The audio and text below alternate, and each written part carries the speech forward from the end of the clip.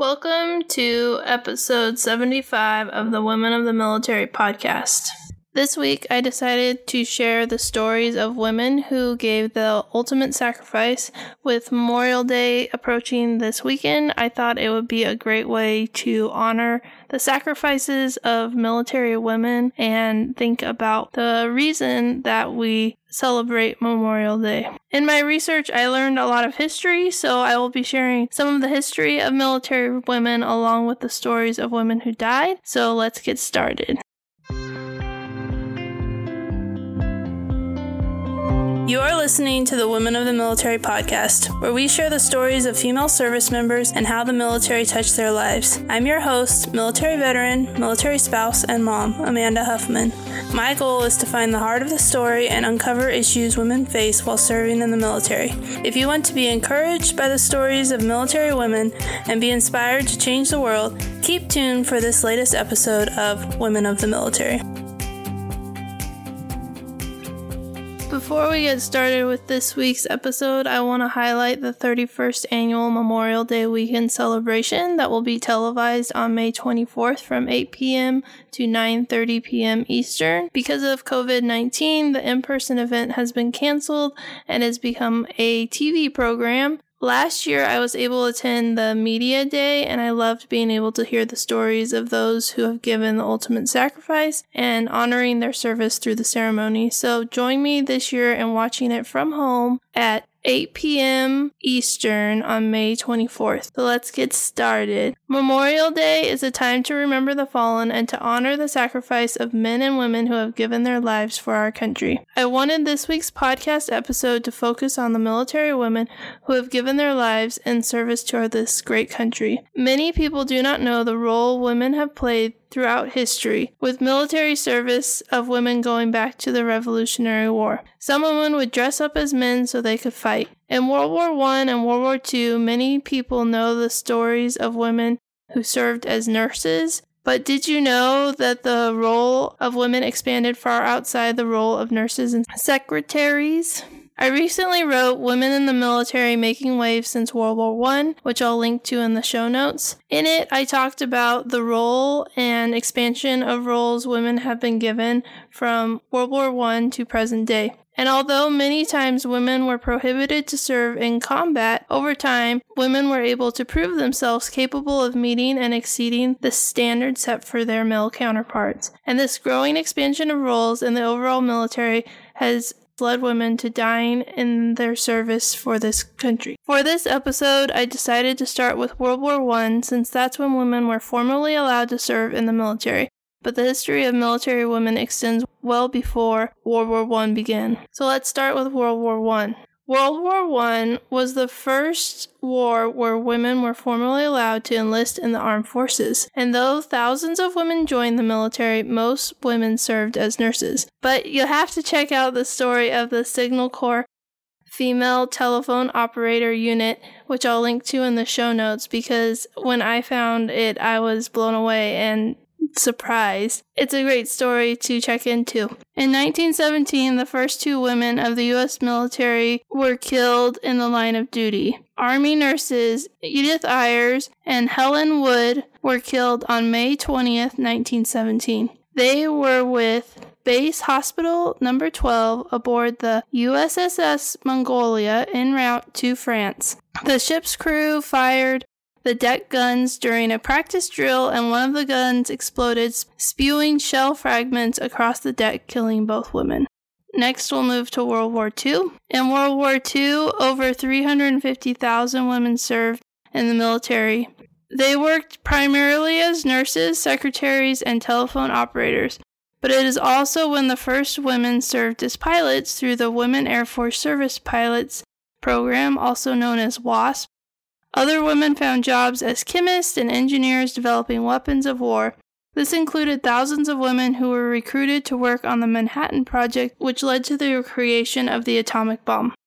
38 women Air Force service pilots gave their lives in service to the U.S. Army Corps. You can hear more about their stories and their fight to be recognized as veterans in my interview with the granddaughter of Elaine Harmon, Erin Miller, in episode 49, which I'll link to in the show notes. Evelyn Guinevere Sharpie Sharp was one of those 38 women who died, and I wanted to share her story, but if you go to the show notes, you can read the stories of all 38 women who died. So she was called Sharpie by her friends and was the subject of a public television documentary, Sharpie Born to Fly. She was one of the first female pilots in America, and in the late 1930s, she was the youngest aviatrix in the nation. She learned to fly in her hometown of Ord, Nebraska, and made her first solo flight at age 15 and got her private pilot's license on her 17th birthday. And a year later, she had a commercial transport's license and began flying mail between towns in central Nebraska. She also was barnstorming rodeos and county fairs. She taught flying in South Dakota and California. Then, in 1942, she was one of the first 23 women chosen for the Army Air Corps' new Women Air Force Service Pilot Program, also known as WASP. Her military task was to fly newly built military aircraft from West Coast manufacturers to the eastern U.S. for shipment to war zones. On April 3, 1944, an engine blew up on her new P-38 she was piloting over Pennsylvania. She crashed and was killed. The airport at Ord, Nebraska is called Sharp Field in her memory, and Nebraska's main newspaper, the Omaha World Herald, called her one of the most memorable Nebraskans of the past century. Next, we're going to share the story of a nurse who died during World War II, Second Lieutenant Ruth M. Gardner. She was a nurse in the Army Nurse Corps and was the first American nurse to lose her life in the line of duty of World War II. She was born in Canada, and her family moved to the U.S. when she was 3. She entered the Army Nurse Corps in January of 1943. Her first assignment was the 349th Air Evacuation Group, Bowmanville, Kentucky. She served in the Alaskan Theater of Operations with Flight A of the 805th Medical Air Evacuation Transportation Squadron. While on a medical evaluation mission near Nantucket, Alaska, her plane crashed and she was killed while transporting patients. She was one of 6 nurses in Alaska during the Aleutian Island Campaign, which assisted medical evaluations from April of 1942 to July of 1943. During this time, they evacuated over 2,500 sick and wounded without injury or death to any of their other patients. They covered 3.5 million air miles on their missions. Next, we're going to go to Korea. There were approximately 120,000 women on active duty during the Korean War. Roughly 1/3 of them were healthcare providers. They served in the Women's Army Corps, WAC, Women in the Air Force, WAF, Women accepted for Volunteer Emergency Service of Navy Women's Reserve, WAVES, and Women Marines. Those who were medical personnel served in Korea in Mobile Army Surgical Hospital Units, also known as MASH units, and onboard hospital ships, in medevac aircraft, and in hospitals in Japan, Hawaii, and the U.S. that were receiving the wounded from Korea. 18 women, 16 nurses, and 2 Air Force personnel lost their lives in the Korean War. I also want to highlight the 3 women who died as war correspondents. Margaret Burke White, Marguerite Higgins, and Sarah Park were correspondents, journalists, and they went out on the front lines with men to cover the war. So they were some of the first women PA officers. They didn't serve in the military because they were civilians, but I think it's interesting to hear their experience and that they were out on the front line, so I wanted to make sure to include their names in this episode. The first woman I want to mention is Guinevere Marion Smith. She was born April 25th, 1905 in Iowa. She graduated from St. Joseph's Mercy Hospital School of Nursing in Iowa, and she joined the Army in 1928.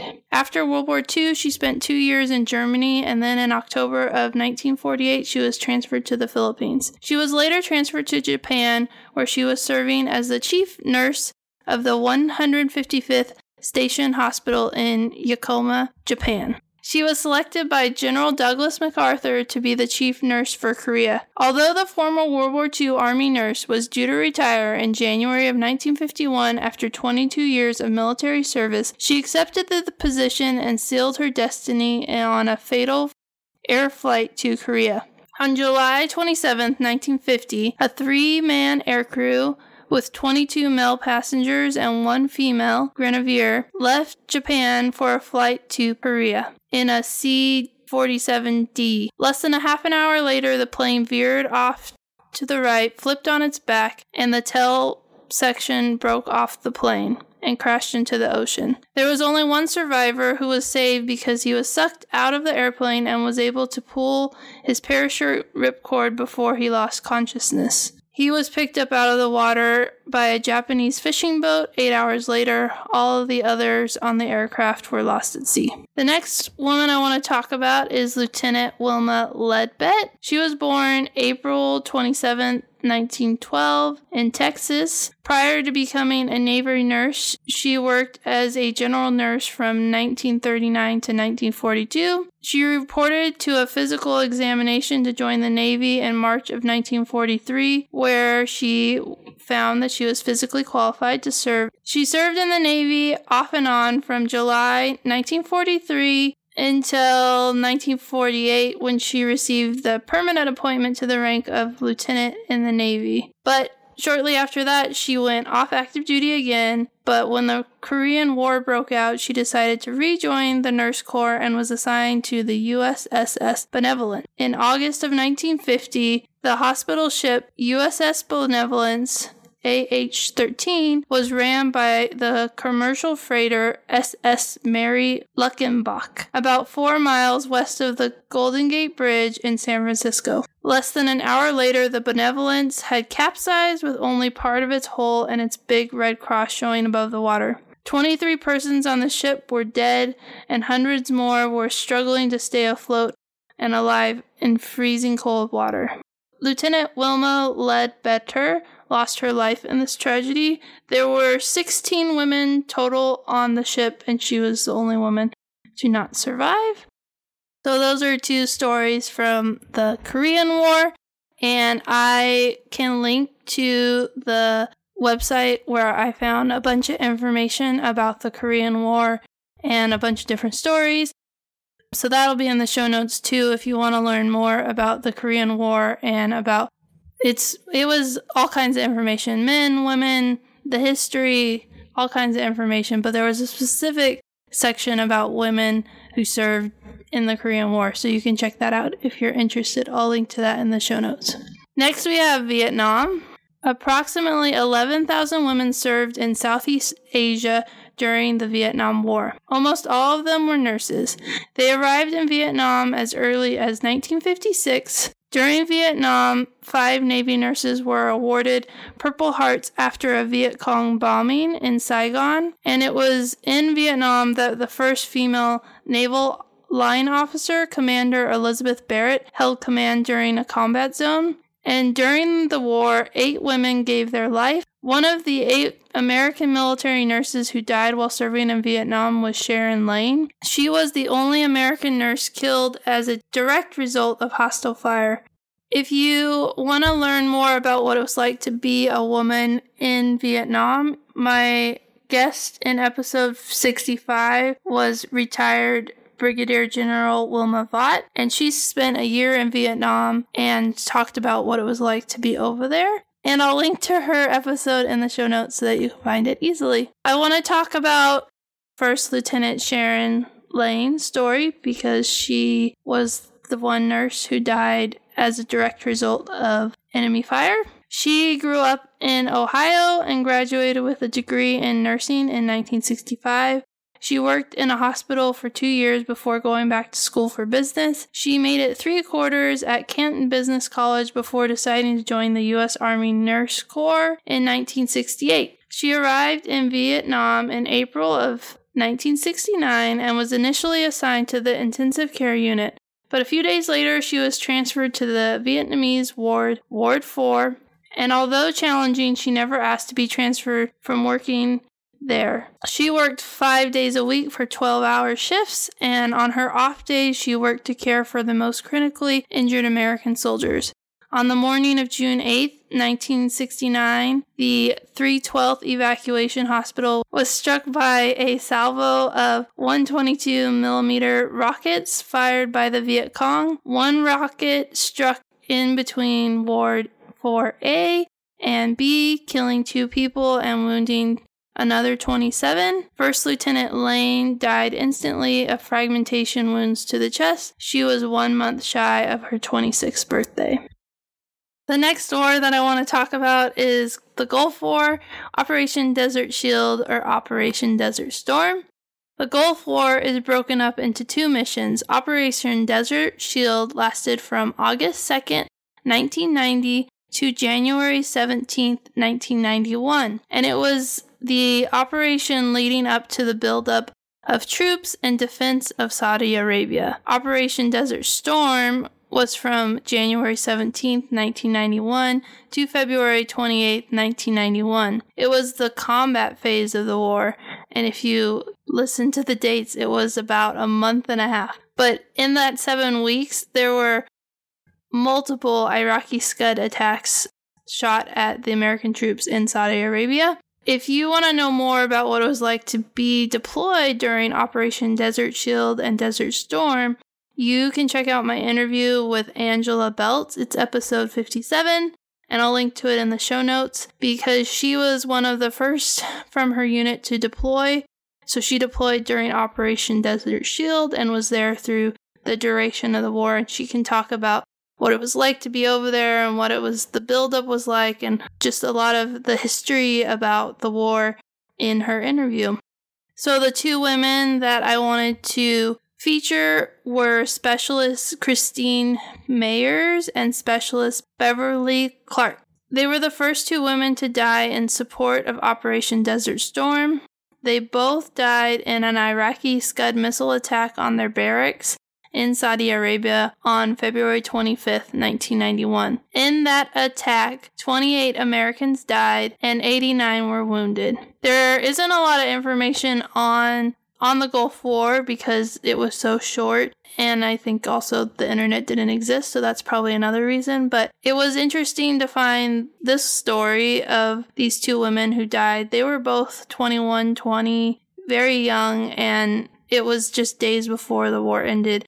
And to hear about how that Scud missile hit the right building for the Iraqis, and so many people lost their lives just days before the official conflict ended. I wanted to highlight their sacrifice because I think a lot of people don't know about what happened within that war. Next, we move to the global war on terrorism. The global war on terrorism is also known as the War on Terror, and it is an international military campaign launched by the United States after the September 11th attacks in 2001. In 2013, President Barack Obama announced that the global war on terrorism was over, saying the military and the intelligence agencies will not wage war against the tactic, but instead will focus on a specific group of networks determined to destroy the U.S. But with the rise of the Islamic State of Iraq and the Levant, ISIL, and the Islamic State of Iraq and Syria, ISIS, ISIS, a new operation against terror in the Middle East and South Asia began, called Operation Inherent Resolve. So technically, the global war on terrorism is over, and Operation Inherent Resolve is currently happening. And the way that I shared the stories of the Iraq and Afghanistan veterans was to mix them together, but do them chronologically. So I started with Sergeant Jeanette L. Winters. She was the first woman to die in the war on terror, and she was a radio operator in the Marine Corps who was usually far from combat, but the KC-130 she was flying in crashed into a mountainside of Pakistan on approach to the airfield in the town of Shamsi. After investigation, the plane was found to be flying too low at night without night vision equipment, and she was the first woman to die in the War on Terror. The next woman is Specialist Lori Pistewa. And if you know the story of Jessica Lynch, because you saw it in the media in 2003, then you know part of the story of Lori. She is believed to be the first Native American woman to be killed in combat in a foreign war, and she was the first woman to die in the Iraq War, and was a single mother of 2 young boys. She and her team were ambushed near Najira, Iraq. This was the same attack that injured fellow soldiers Shoshana Johnson and Jessica Lynch. They all 3 survived the initial attack, but Lori had a head injury and died in an Iraqi hospital. Jessica has repeatedly stated that Lori was the true heroine of the ambush and named her daughter Dakota Ann in honor of her fallen comrade. If you want to hear more of their story, it's easy to find a lot of information on the internet, and I recommend that you do because it was really interesting to hear from her perspective and what was written about what Lori did in the attack. The next person is Senior Airman Ashton Goodman. She was on a PRT. I was also deployed on a Provincial Reconstruction Team, which is PRT. Sorry for the acronym. And she was on... So each PRT was based on what province they went to, and she was on the Panjshir PRT, and I was on the Kapisa PRT, and if you look at a map of Afghanistan, Panjshir and Kapisa are pretty close together, and she died in an IED attack outside of Bagram Air Base with her commander, Lieutenant Colonel Mark E. Stratton II. And before I left for my deployment to Afghanistan, my friend knew about Senior Airman Ashton Goodman because her friend had deployed with her and had to pack up her belongings when she died. And so I knew this story of her dying in an IED attack outside of Bagram, and my PRT was outside of Bagram a lot because we would drive back and forth from our fob in Kapisa to Bagram to get mail, to get refueled, to run missions to the northern part of Kapisa. And so I knew about this attack, and the team before mine had been attacked on that road of going from Kapisa to Bagram. So I knew going into my deployment how dangerous it was and the reality of people dying. So it was kind of interesting last Memorial Day when a friend of mine shared a bunch of stories of women who had died in the military, and she shared Ashton's story because I knew her story, but I didn't know her name, and I didn't really know as many details as she shared in her post.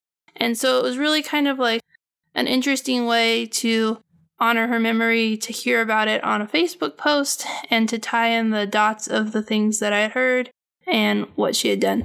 So that was why I wanted to include her story in this roundup of women, because it had an effect on me before I left, something that I thought about while I was deployed, and then last Memorial Day when I got her name, it was kind of a healing part of the process of being home from Afghanistan, even years later. So when she was on the Panjshir Provincial Reconstruction Team, she attended weekly meetings and was able to work with the Afghan women to advance the economic and social development for the women in Panjshir. So it sounds like she had a pretty cool job and was doing a lot of work directly with the women of Afghanistan.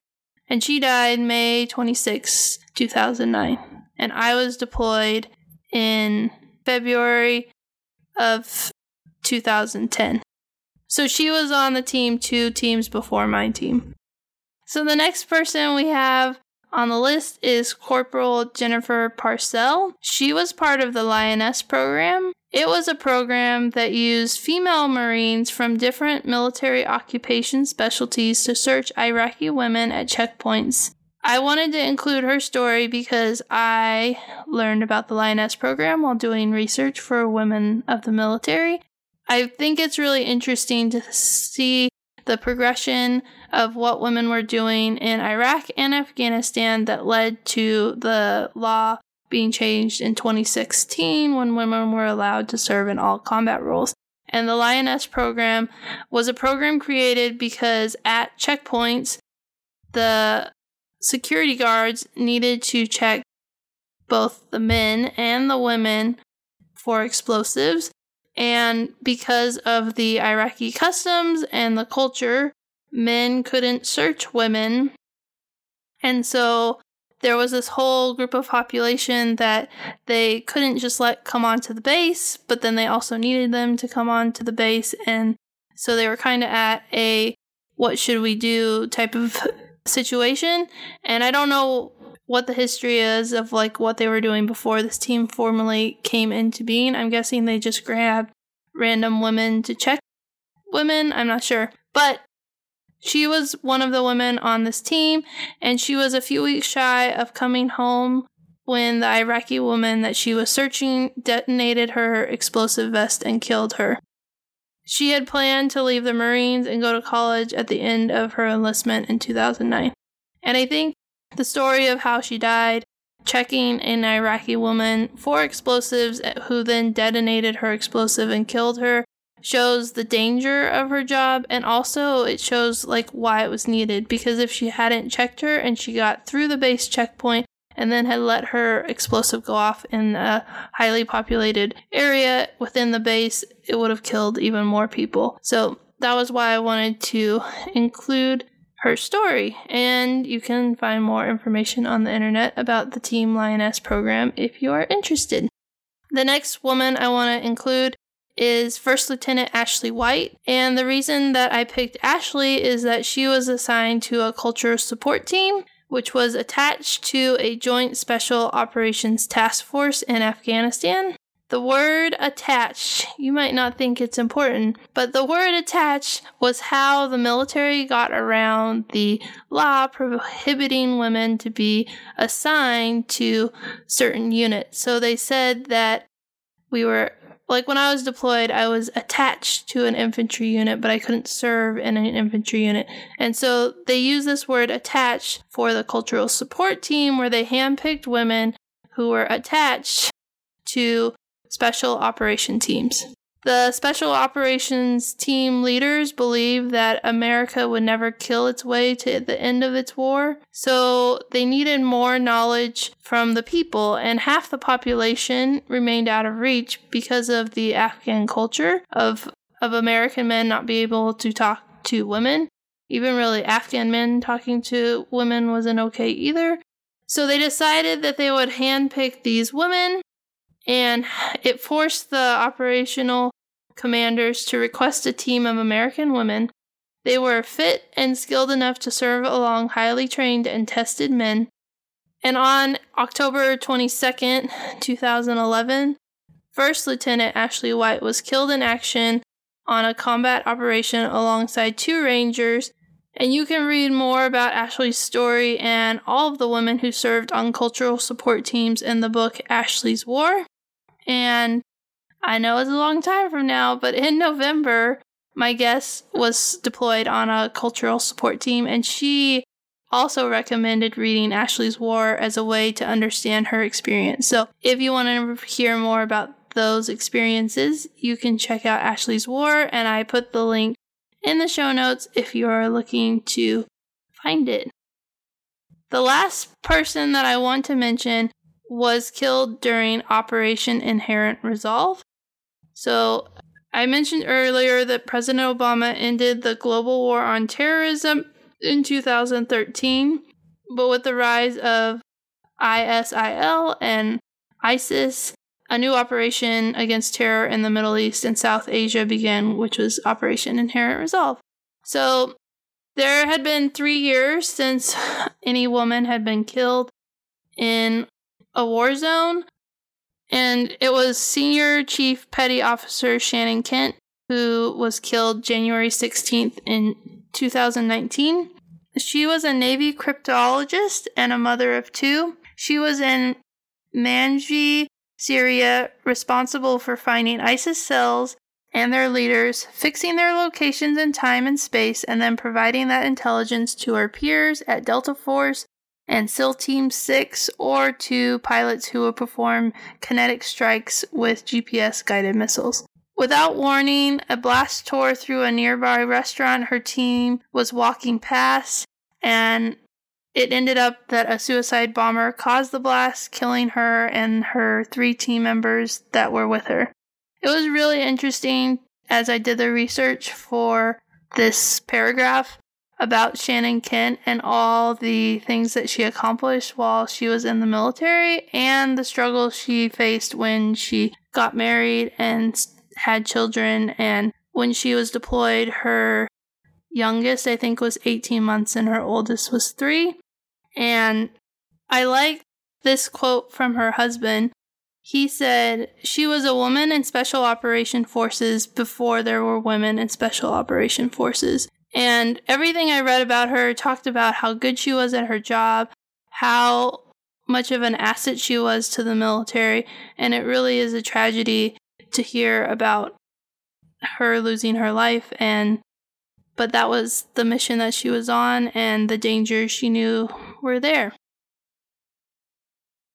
So that wraps up my podcast episode, and I really hope you learned something, and I hope that you will spend some time this Memorial Day weekend remembering those who lost their lives in service. I know I learned a lot while doing research about this and kept having to expand farther back all the way to World War I to share the stories of women who died. And I really hope that you learned something too. And I would love it if you would consider sharing this on social media so that more people can hear the stories of military women and their sacrifice. It would be a great way to honor not only their service, the ladies who are mentioned here, but all men and women who've given their lives for our country. Thank you for listening to this episode of Women of the Military. Make sure to subscribe so you don't miss any of the amazing stories I have with women who have served in our military. Did you love the show? Don't forget to leave a review. Finally, if you are a woman who has served or is currently serving in the military, please email me at airmantomom@gmail.com so I can set you up to be on a future episode of Women of the Military.